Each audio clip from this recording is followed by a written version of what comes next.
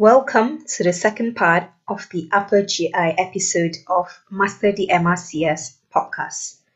In today's episode, we will be covering peptic ulcer disease, achalasia, gastric cancer, and gastrointestinal stromal tumors. This podcast series is kindly sponsored by Bendix Academy.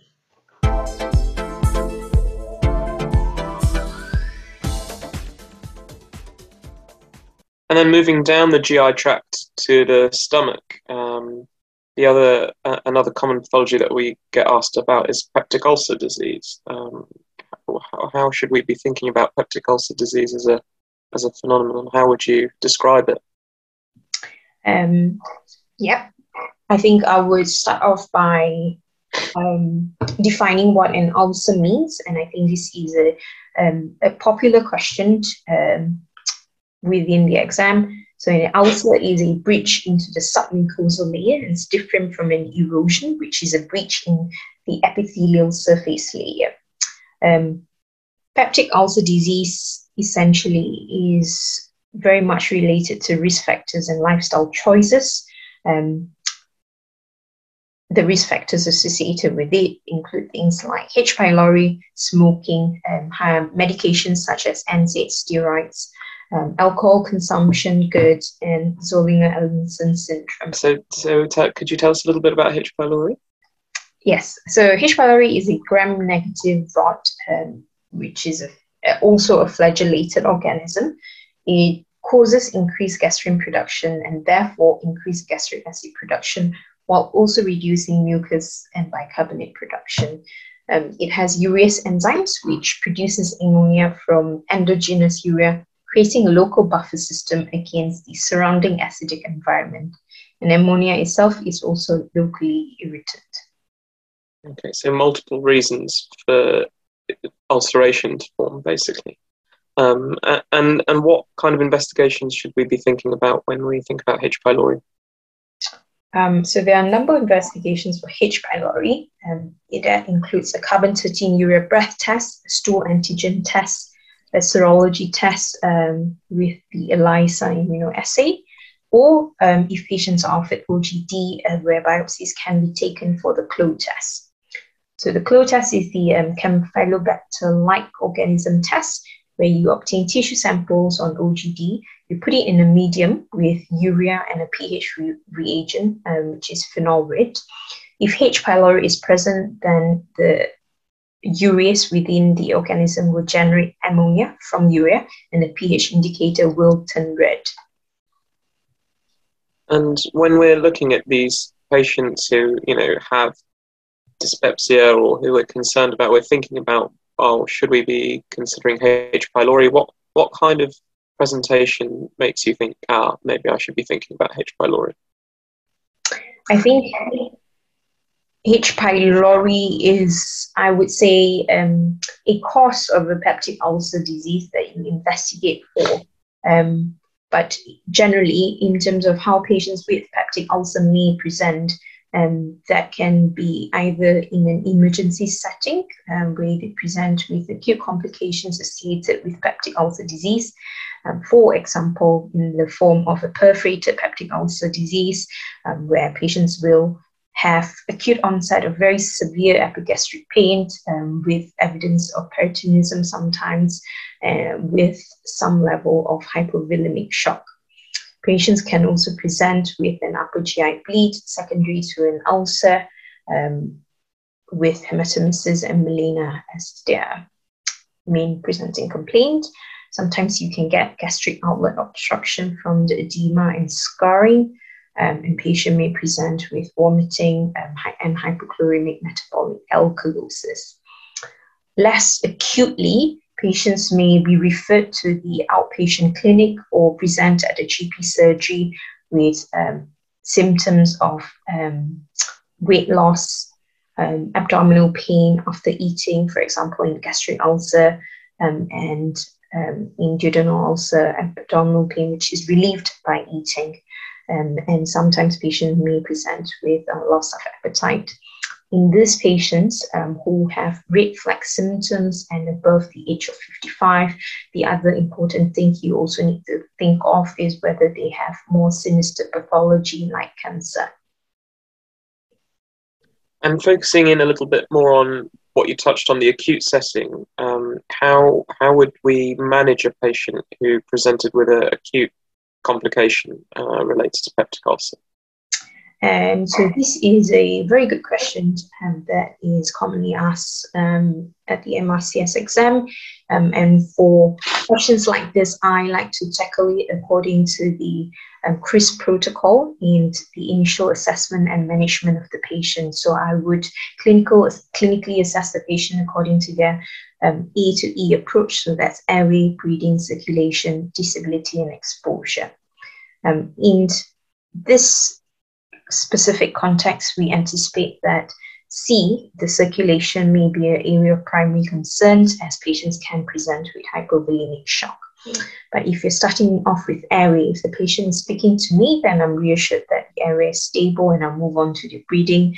I'll have a quick chest auscultation, check their saturations, their respiratory rate, then moving on to C, where I'm going to focus sort of my area of assessment. You want to check the patient's pulse, the blood pressure, the fluid volume status. At this point, you want to gain adequate venous access with 2 large bore cannulas. You want to obtain your series of blood tests, including full blood count, urea and electrolyte, CRP, a coagulation screen, Kuban-Safe, and an amylase. I would catheterize patients as part of my C assessment and fluid resuscitate them with crystalloids and blood products as indicated. And then moving on to disability D, I would check the patient's just general mental state, check their blood sugars. Moving on to E, I would do a targeted assessment and focusing on an abdominal examination, checking, also performing a DRE examination. The investigations that I really want to consider getting are an arterial blood gas as well as a CT scan of the abdomen and pelvis with contrast to identify whether there is any pneumoperitoneum or perforated viscus. And presumably keep them nil by mouth at that point, concerned about whether they'll need some further intervention, either surgical or endoscopic. It's a very important point. So yes, you would want to keep patients nil by mouth. So for example, if it's a perforated peptic ulcer disease, then the patient will need to be aggressively resuscitated and be taken to theatre for a surgical or mental patch repair.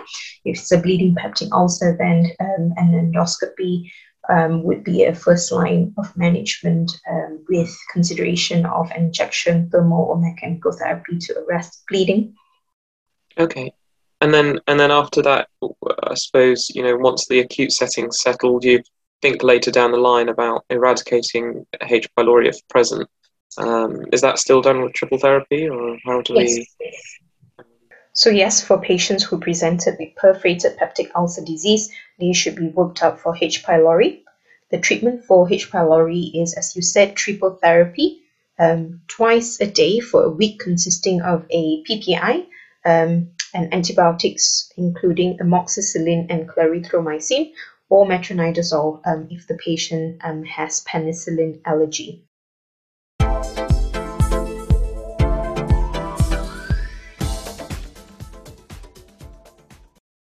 Fantastic. Thank you so much. That's a great example of an acute workup and how to deal with a question about an acute pathology, and also a really good summary of gastric disease. So thank you so much. Thinking about other sort of common things that come up in the upper GI tract, I was wondering if we could talk a little bit about achalasia. I think there's quite a few questions usually on achalasia, especially in part 1. How would you define achalasia, first of all? Yep. So I think I can come across achalasia in a series of past year questions for the part B. But for part A, achalasia is characterized by hypertonic and abnormal or incomplete relaxation of the lower esophageal sphincter, such that food boluses cannot pass through the stomach. And in fact, on esophageal manometry, the three things that characterize the achalasia diagnosis are high pressure in the lower esophageal sphincter at rest, failure of the sphincter to relax after swallowing, and an absence of useful peristaltic contractions in the lower esophagus. Okay, so that's a useful distinguishing feature. It's not a complete absence of contractions. It's absence of rhythmic peristalsis that is functional and that's useful. Any other investigations that we'd use alongside manometry? Yes, so you could do a barium swallow test, where classically you would see a bird's beak appearance. If you haven't seen the picture of what it would look like on barium swallow, I think it's worth Googling what it looks like, just to give you sort of an idea of what you would expect. And sometimes they may show you a picture of a barium swallow test on the part A and ask you for the diagnosis of this. The other thing I would consider doing is an OGD, and that's helpful to exclude other GI conditions. I think it's a useful picture to look at because it does look like a bird's beak, and once you've seen it, it's a good one to remember. And then once you've done the investigations and you've confirmed your diagnosis, how would you treat achalasia? So again, you can divide this into non-operative management and operative management. So in terms of non-operative management, that would consist of pharmacological therapy in the form of calcium channel blockers and nitrates.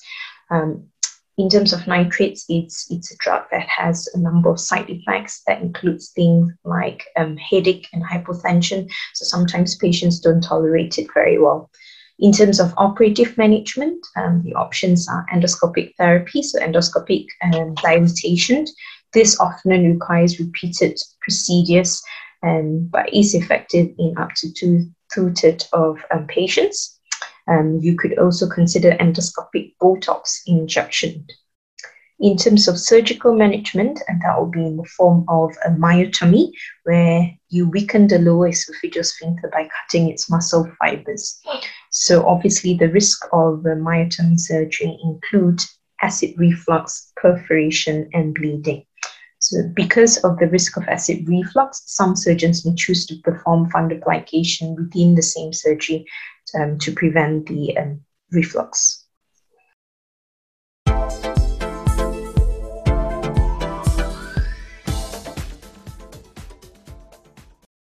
Could we talk about gastric cancer as well? Is that something we could explore? Yep. So gastric cancer is, there's a lot of different subtypes for gastric cancer. 90% of them are adenocarcinoma, 5% are other types. So things like squamous cell carcinoma, a gastrointestinal stromal tumor, so a GIST, a non-Hodgkin lymphoma, a neuroendocrine tumor.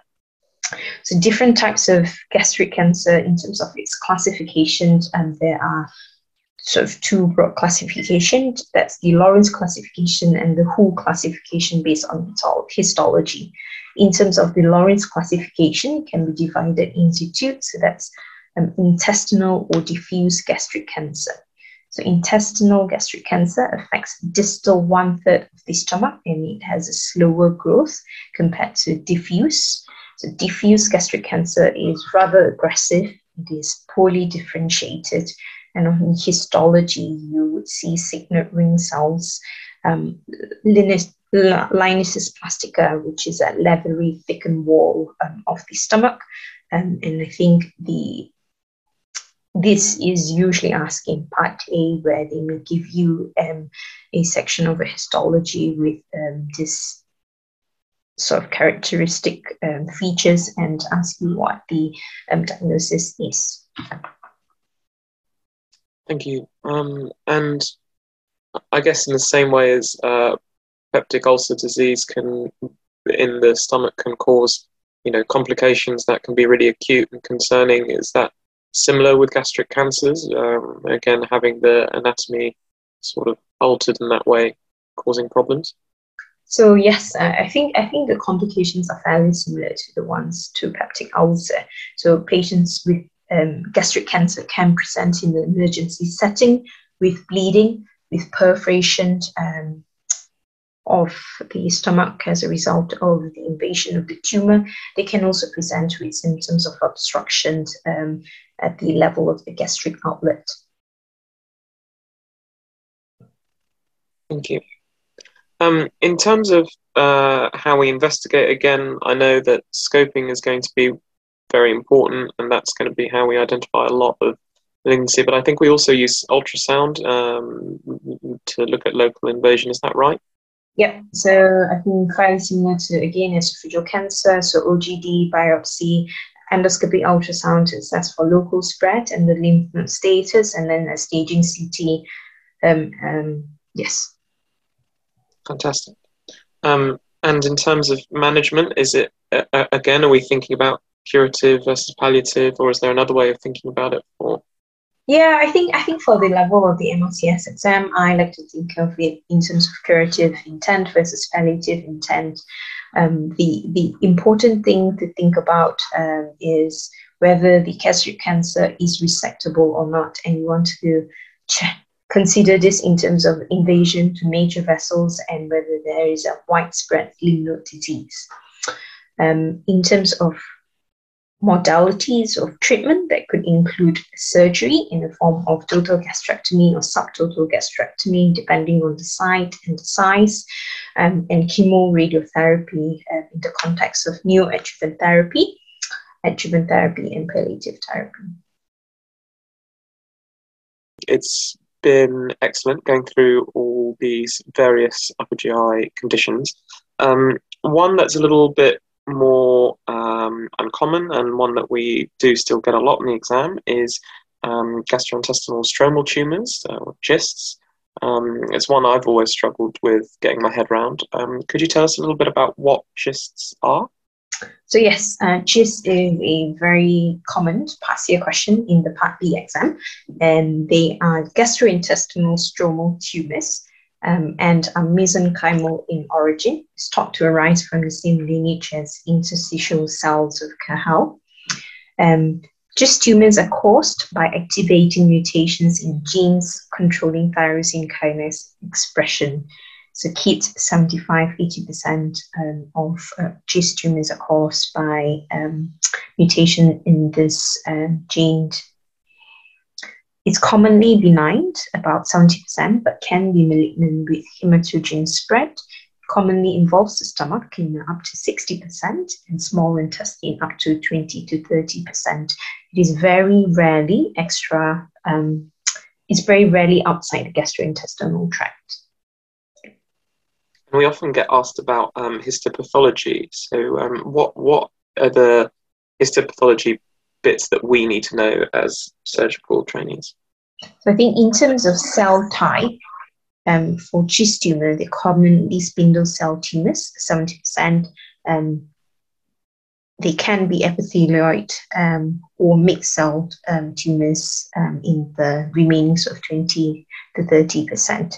In terms of immunohistochemistry-wise, GIST tumors will stain positive for KIT in 95% of the time. KIT is the most sensitive and specific marker of GIST tumors. 5% of GIST tumors are KIT negative. Okay. And then how should we think about management for GISTs then? Is that similar as before with curative and non-curative, or is there another way to think about it? So GIST tumors are mostly benign, as we said. I think in terms of management, you can think of it in terms of its size and whether it's resectable or not.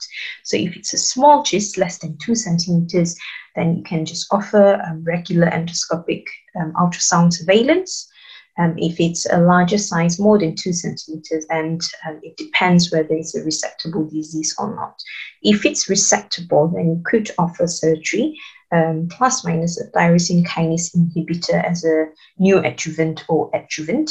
If it's not resectable, then you can offer medical pharmacological therapy in the form of tyrosine kinase inhibitors.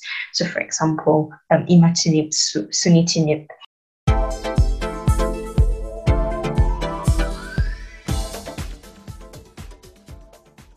This podcast is kindly sponsored by the Medics Academy. Please stay tuned for the next episode of the Master D MRCS podcast, where we will be looking at colorectal diseases.